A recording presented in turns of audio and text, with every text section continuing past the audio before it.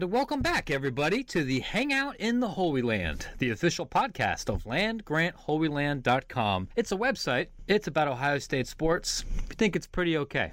We'll workshop that tagline. We'll see if we can come up with something better a little bit later.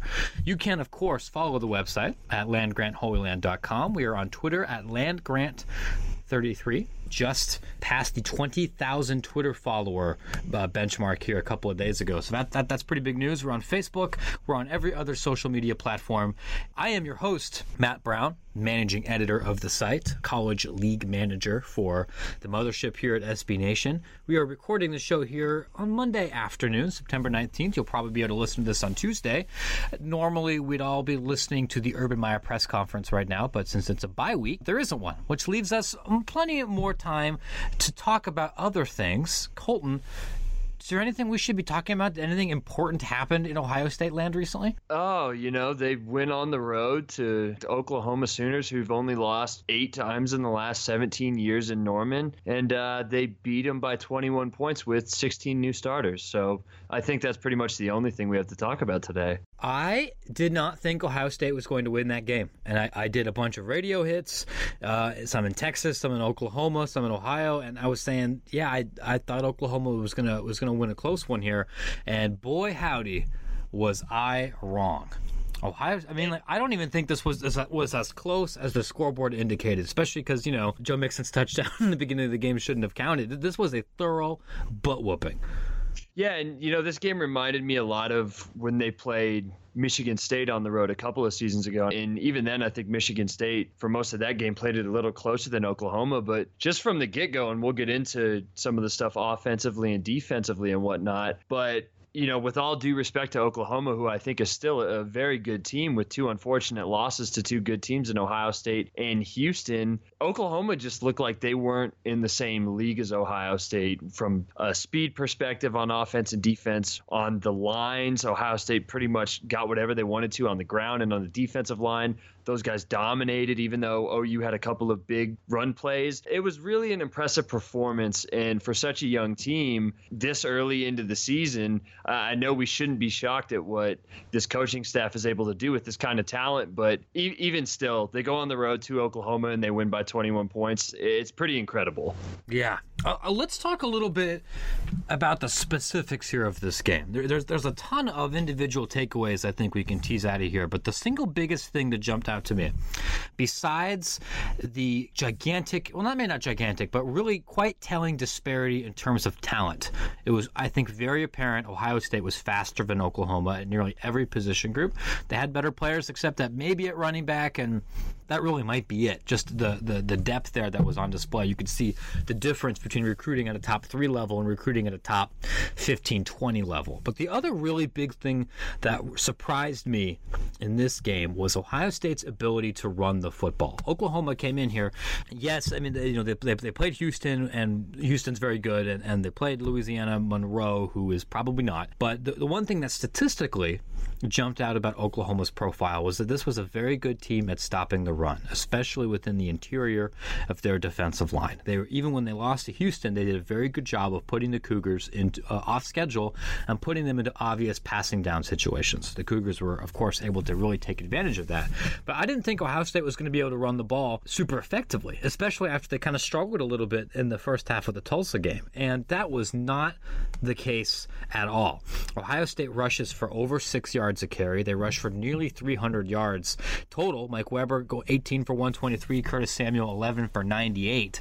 Both of them bust out gains for longer than 30. And this was completely not how I expected this game to go. Urban Meyer was talking earlier this season about how they preach balance.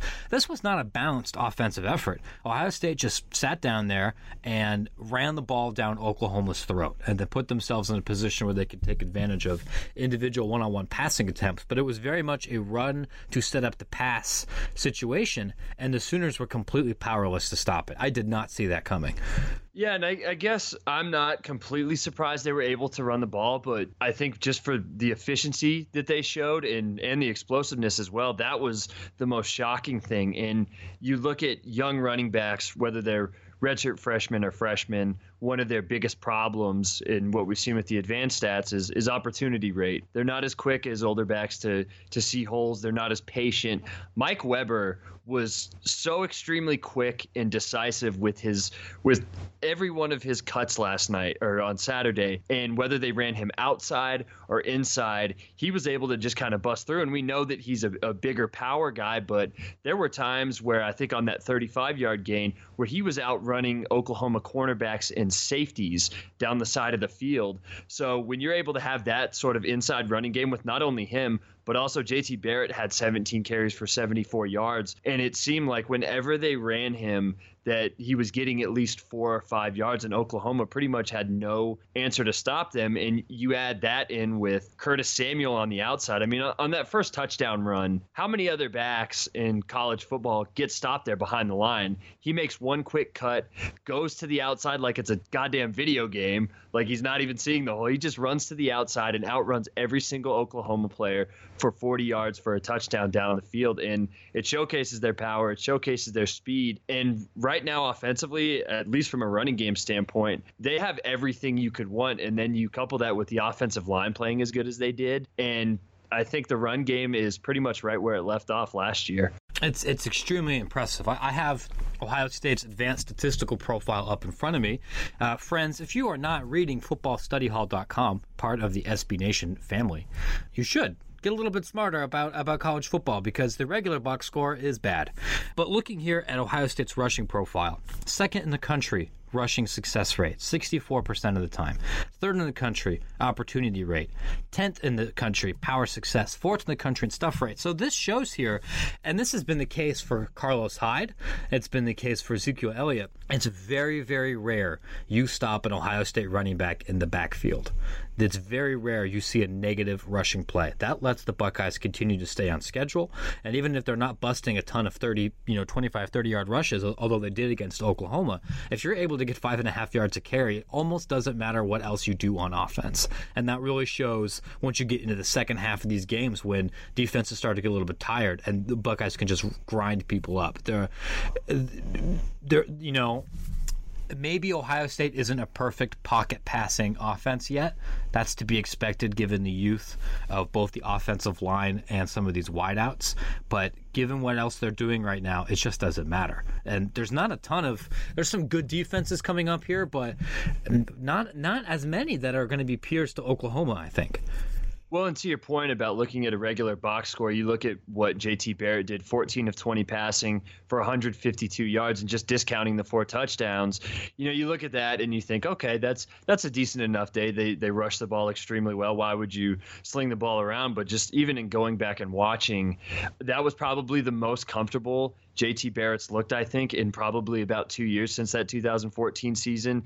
He is doing such a good job in the pocket right now, not bailing. He's going through his reads. He's making the right reads. I think the offensive line deserves a ton of credit, not only for what they did in run blocking, but also pass blocking. We talked about some of their outside rush edgers last week. They basically weren't a factor at all. And through 3 games, JT Barrett's averaging 8.9 yards per attempt, 6.7 last season. So he is markedly improving. Already got 10 touchdown passes, 11 all of last season. So I think this passing game doesn't need to be one that goes for 350 yards a game. They just need to be able to have that extra constraint for when the running game is working. And if the running game gets stopped, I have a lot more confidence now that the passing game is going to be able to step up and do its thing. And, Noah Brown was the beneficiary, but we also saw guys like James Clark make a couple of receptions. Dontre Wilson got involved. Paris Campbell had 1 catch for 16 yards. Terry McLaurin had 1 catch.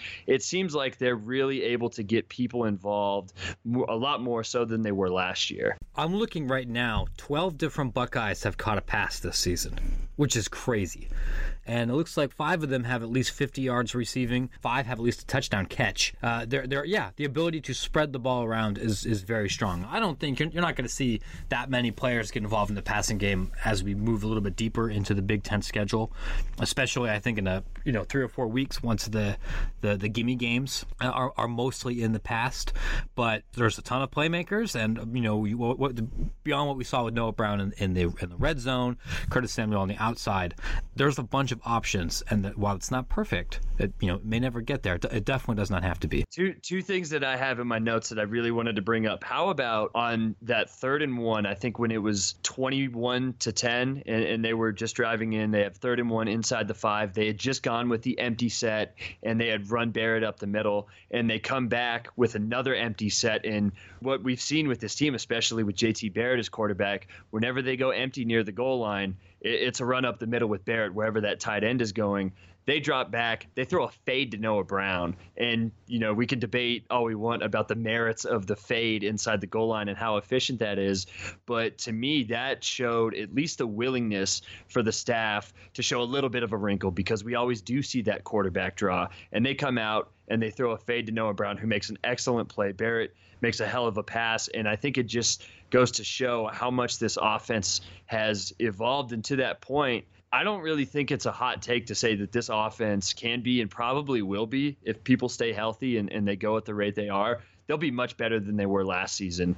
Because to me, it feels like, and this is something we're talking about with how many people are getting involved, last year it just felt like they had so much star power that at times it was like, well, we obviously have to give the ball to Ezekiel Elliott, but we have to give the ball to Braxton Miller too. And wait, Michael Thomas is on the outside. He needs the ball as well. And Jalen Marshall needs the ball. And Dontre Wilson needs the ball. And it just seemed like they were kind of forcing things, while this year they have guys that can do that. They're just giving the ball to their playmakers and letting them do their thing. So I think the offense is flowing much smoother from that standpoint. The star power might not be there, but overall, I think this offense has a chance to be much better than last season's star-studded unit, which is kind of shocking. You would not expect that, really, just in general.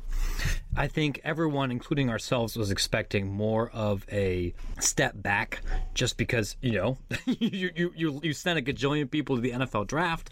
You're starting a bunch of underclassmen. There hasn't been much of a drop off really at all. We've talked all this time here about the offense. The defense has been simply outstanding, especially in the secondary. You have to tip your hat here to Greg Schiano, and say what you will about Schiano as a head coach, or maybe Schiano the person, but Schiano, the secondary coach, is quite clearly very good at his job. And they've taken a young unit, one that's very talented, but a young unit, and helps turn them into absolute ball hawks.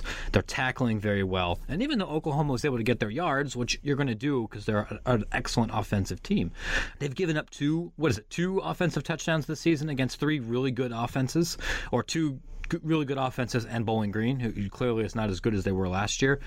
That's outstanding, and they could get even better. Yeah, and I think the one thing looking at the secondaries, or in the secondary, is that in the last couple of seasons we've seen guys like Von Bell, Tyvis Powell, Eli Apple, and these are all players that are in the NFL right now. Durant Grant making plays on the outside, Bradley Roby, and I can't remember them, especially on the outside, playing to the ball like they are. In particular, Garyon Conley made a couple of really nice plays before he went out. He made, I think it was either a second or third and goal play on one of OU's first drives, where he made a nice little comeback on the ball and knocked it away and forced OU to kick that field goal, which they then missed. And then Marshawn Lattimore, I don't know how much more praise he can get, but he deserves it all after coming back this season healthy. He probably should have had 2 interceptions, but the first one was such a nice play on the ball. He comes back, he baits Baker Mayfield into throwing that deep pass and makes a very good play. But to your point, those 2 guys, and then you add in Malik Hooker with what they're doing with him. They're bringing him on blitzes. They're bringing him down in the run game at times. They're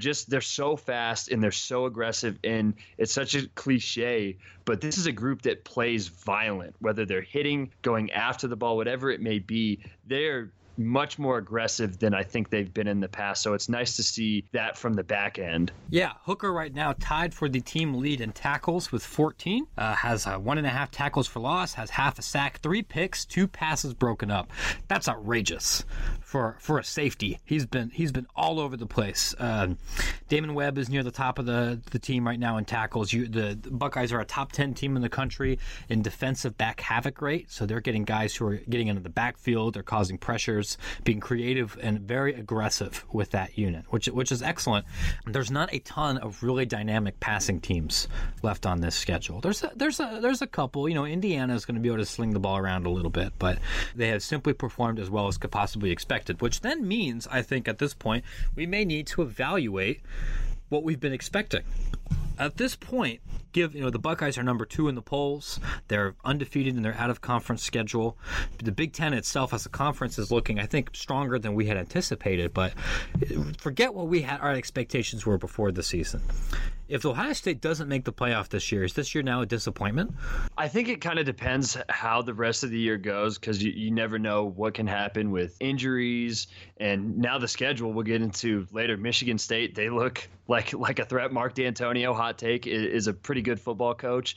And then Michigan, too, looking at their schedule, it's really hard to see more than one loss, even if that, before they play Ohio State, except for the game against Michigan State. So, yeah, I think it's fair to say that it can be at least somewhat of a disappointment if this team doesn't at least make the Big Ten championship game. I don't think that that's unreasonable given the talent, and now seeing what they did. I've seen a lot of people talk about, well, OU may just not be that good, and hell, OU may go on to be 8-5 this year and just not be that team they were last year. But regardless, to go into Norman and play like they did, not many teams can do that, regardless of how good Oklahoma is in that environment. So I think that it's probably good that the bye week is coming now, because it gives the staff time to reset expectations. But from some of the units that you and I had concerns about, and you brought up the defensive line against the run, what they did against Samaje Perine in particular, with that whole new rotation, 17 carries for 60 yards, with one of those carries going for 20. He had a 29% success rate. I don't know when the last time he did that was, maybe against Clemson in the bowl game, but you're not going to have that happen very often. So I think even the perceived weaknesses of this team are now looking like big-time strengths. So I think to expect at least a Big Ten championship game appearance is very reasonable. Just because of the way I think Ohio State's schedule is set up, with the Big Ten East being so much tougher than the West, and the way things are structured, it would not shock me if we have another situation where the Buckeyes go 11-1 and lose, to one of the Michigans, and because of the way things kind of end up, that means that they lose the tiebreaker and they miss the Big Ten championship game, and they go play in the Rose Bowl and destroy Washington or something.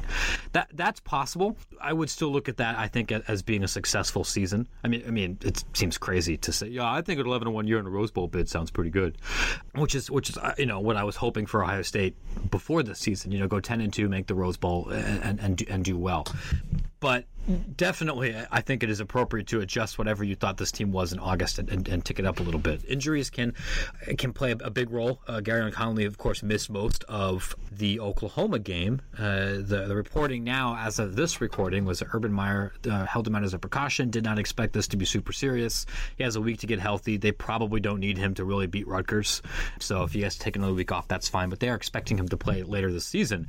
But there are position groups here, maybe defensive back, maybe defensive tackle, certainly along the offensive line, where if there are injuries, that's going to really hurt Ohio State, since they're not quite as deep as they might be next season. But you're the second best team in the country right now. You're not going to face a really stiff test for a couple more weeks. I think the Buckeyes are in an awfully good place right now. We're getting way ahead of ourselves with the playoff talk, but to your point about maybe Ohio State being 11-1, or Michigan State being 11-1, or Michigan being 11-1, with another one of those teams making the Big Ten championship game, and then with a likely spot in the playoff after winning it. This season's kind of shaking out to where maybe it's not the Big Ten, but another conference. You see two teams from the same league get in, and that's something we talked about with either Alabama and LSU to start the season off, or Clemson and Florida State to start it off. And Florida State, at least right now, doesn't look like they're that team. Even Clemson right now doesn't look like they're that team for the most part. LSU certainly doesn't. So if one of those teams, Ohio State, Michigan State, or Michigan, has that one loss to the team that wins the Big Ten, it may shake out that 4th spot with the Big 12 seemingly not having anybody worthy enough to get in is open. So who knows? But I think that it's going to be a fun race in the Big Ten East as we get going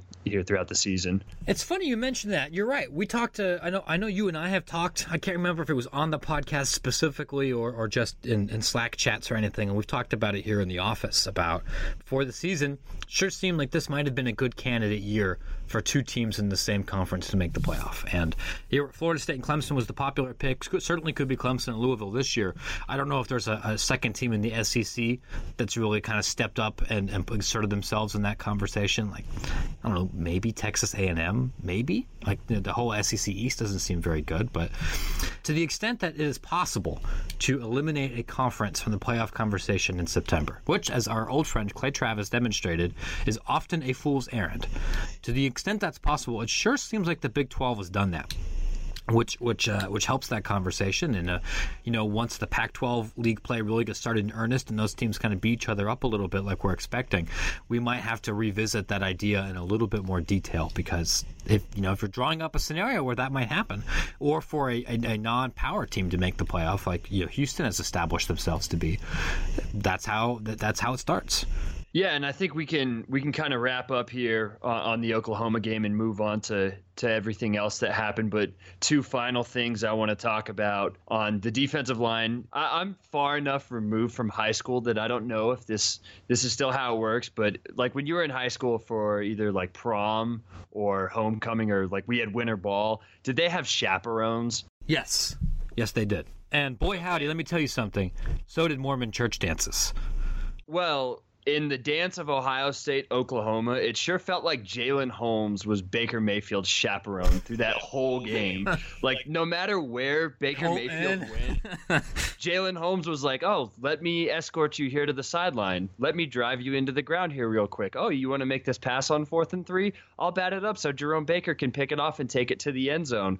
Of all the guys that played well on the defensive line, I think that was Jalen Holmes' kind of coming out party, and wherever Baker Mayfield went on Saturday, he was right there. And I think Tyquan Lewis and Sam Hubbard kind of received most of the attention in the offseason and in the early portion of the season, which was well-deserved given how they played last year. But Jalen Holmes might end up being the best player on that defensive line going forward through the season. And then secondly, from a special teams perspective, Cam Johnston was excellent.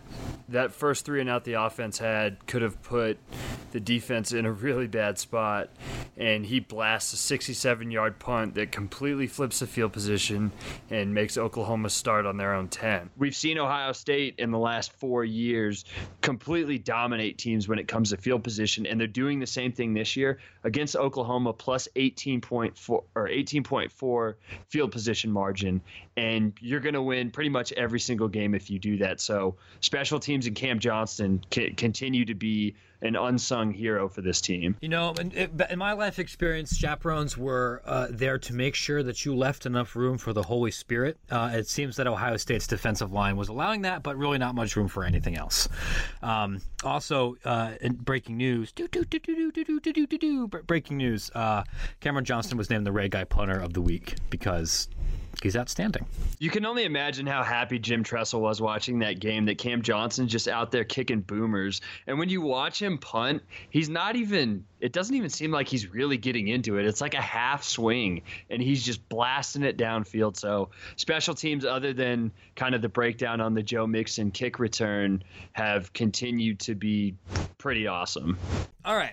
I feel like we've successfully pulverized this dead horse into some delicious Alpo that we can then sell to our Midwestern brethren here. What else, real quickly, nationally, since this is Ohio State's bye week, What has really surprised you this season so far? I think maybe the overall lack of depth of good teams the SEC has. I know that there were a lot of good players that either graduated, there were some quarterbacks that left, but this year it really does feel like it's pretty much Alabama or bust. I'm kind of on the Texas A&M bandwagon just based off of that defensive line and what they're able to do. If they simplify things for Trevor Knight, I think that offense now can run the ball a little bit. They looked fine against Auburn, but outside of Alabama, Ole Miss just seems too inconsistent. They didn't have that game in the bag, but they probably should have beaten Alabama on Saturday. So I was a little disappointed to see them have another second half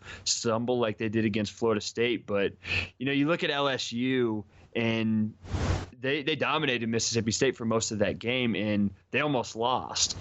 And I look at that team and the talent they have, and it's a hot take, but through 3-4 weeks at this point in 2016, I think that Les Miles is an above average head coach. Maybe he'd be better somewhere else, but with the type of talent they have, there's just no reason for that team to struggle as much as they do. So that would be my biggest takeaway, is that just the SEC doesn't look as strong as it has in the past. Yeah, I try to shy away from really sweeping conference proclamations because I feel like that ventures into some of the dumber Twitter hot take territory. But it's hard not to draw a similar conclusion when looking at some of these teams. Ole Miss cannot run the football to save its life, and that's a problem. And I think that speaks a huge reason why they fall apart here in the second half, because you're still having to rely on that same downfield passing attack that is a high matter of risk, and you can't sit on a lead if you can't run for more than 2.5 yards a carry. And that's why they've just gotten clobbered in the second half against these two good teams, and things get worse for them. LSU was loaded everywhere, and I really expected Brandon Harris to make a little bit of a step forward. Urban Meyer wanted him badly, which is enough to make me think that he's not a terrible quarterback. But LSU has done a really bad job of developing those, and now two of the better teams in the SEC are forced to rely on the old cradle of quarterbacks, Purdue transfers, to try and lead them to victory here. And that is generally, even though I think both Etling and Appleby were like 4-star recruits once upon a time, I don't know if they got all the Purdue out of their system yet.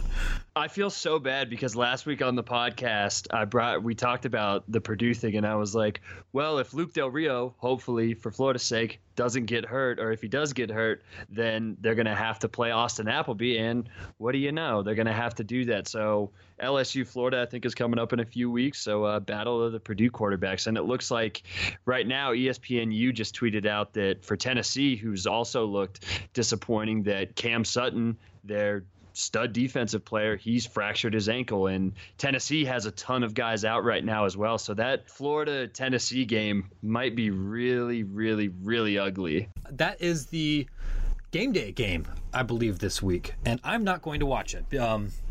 I typically go and cover games and press boxes a couple of times a year. I am spending Saturday and will be missing most of the live football because I am covering the BYU West Virginia game. And a big reason for that is because they're playing it like 4 miles away from my house. It's going to be at FedEx Field in scenic Prince George County, Maryland. So if the Mormons are playing like in my county, I feel like I have an obligation to go and be a serious professional journalist. So that's where I'll be, and I'll miss that. I'm not as enticed really about week 4 slate in general, but we threw a bunch of shade on week 2, and that ended up being sneaky fun. Well, and do you have any other big takeaways from this past week? I know it wasn't as great as we thought it was, but the Big Ten, it seemed to be a fairly decent day. There seems to be some takes, whether good or bad, about Michigan. They looked fine. I think I was pretty stoked about how Colorado looked in that game, especially going through the third quarter. But Michigan pulled away at the end. They took care of business. Jabril Peppers continues to do every single thing that they ask of him and do it at an elite level. And I think their quarterback situation with Wilton Speight, I'm a little shocked he hasn't looked better. So if there's one thing about Michigan that I think is exploitable, it's definitely the quarterback play. But for the most part, they looked fine. We talked about Michigan State. They dominated Notre Dame in that game. So I think, again, it's a 3-team race in the Big Ten. Yeah, I'm with you. The one other last quick takeaway that I'll add, and then we can wrap this up. about Michigan, the single most dominating thing that I've seen about them since this year started is how good they are on special teams. Kicking in general against Michigan, whether you are kicking a field goal or a punt or anything else, seems to be extremely ill-advised. They're blocking a gajillion kicks. I think that single-handedly turned the Colorado game away from them because Colorado was not able to punt or do anything. If you were playing them, like, say, Penn State, I would get creative on fourth down and try to avoid situations where you're kicking at all, because I don't think anybody else is better at doing that than Michigan is. And that's just a huge way to flip the field and give yourself a dramatic advantage. So kudos to them. I don't know if I am completely in love with their offense, but we'll see. We'll get a better idea about who they are in a couple of weeks after they start to play some teams that are not in the bottom 15% of their respective conferences. And interesting that they struggled so much in the secondary. Colorado was really able to dial up the deep ball and have some success there, and that's something to watch for, whether you're Michigan State or Ohio State, is if that run game is working kind of like it did against Oklahoma, they are going to have to be on the lookout to get beaten deep, and that's where Ohio State, to a lesser extent, had success last year against them with some of the big plays Michael Thomas and Jalen Marshall made. But I don't think that defense, at least through 4 weeks, looks as good as maybe we thought it would be. But a lot of season left. Lot of season left. So I think we'll go ahead and wrap it up here on that. We've got a couple of good stories down the pipeline here, some other statistical analysis of what happened with Ohio State and where the Buckeyes are moving forward. I think we're going to talk a little bit more about recruiting. That was something we didn't even get a chance to talk about here. Ohio State demonstrated their significant talent advantage and dunked on Oklahoma on their biggest recruiting weekend of the year, including in front of a couple of guys like Jeffrey Okudah that are considering both the Sooners and the Buckeyes. I think Marvin Wilson, I believe the best defensive tackle in the country, may have changed his mind a little bit about Ohio State too. The Buckeyes aren't really in on Wilson yet, but maybe after that dunk fest, things could potentially change. A lot of time left both in this recruiting calendar and with this football season. Thank you so much for listening. You, of course, can follow find previous shows or follow the show here on landgranthoyland.com. You can find us on iTunes. If you are, please leave feedback. Preferably good feedback. That helps the show, but bad feedback's okay too. If we suck at something, we want to get better at it. You can also find us on SoundCloud and a bunch of other devices where you might typically download podcasts. In the meantime, this has been an excellent week. Bask in the glory of this victory. You don't play for Ohio State. You don't have to take things 1 week at a time. Feel free to brag on the internet and on our website. In the meantime, I'm Matt. That's Colton. Thanks for listening, and go Bucks.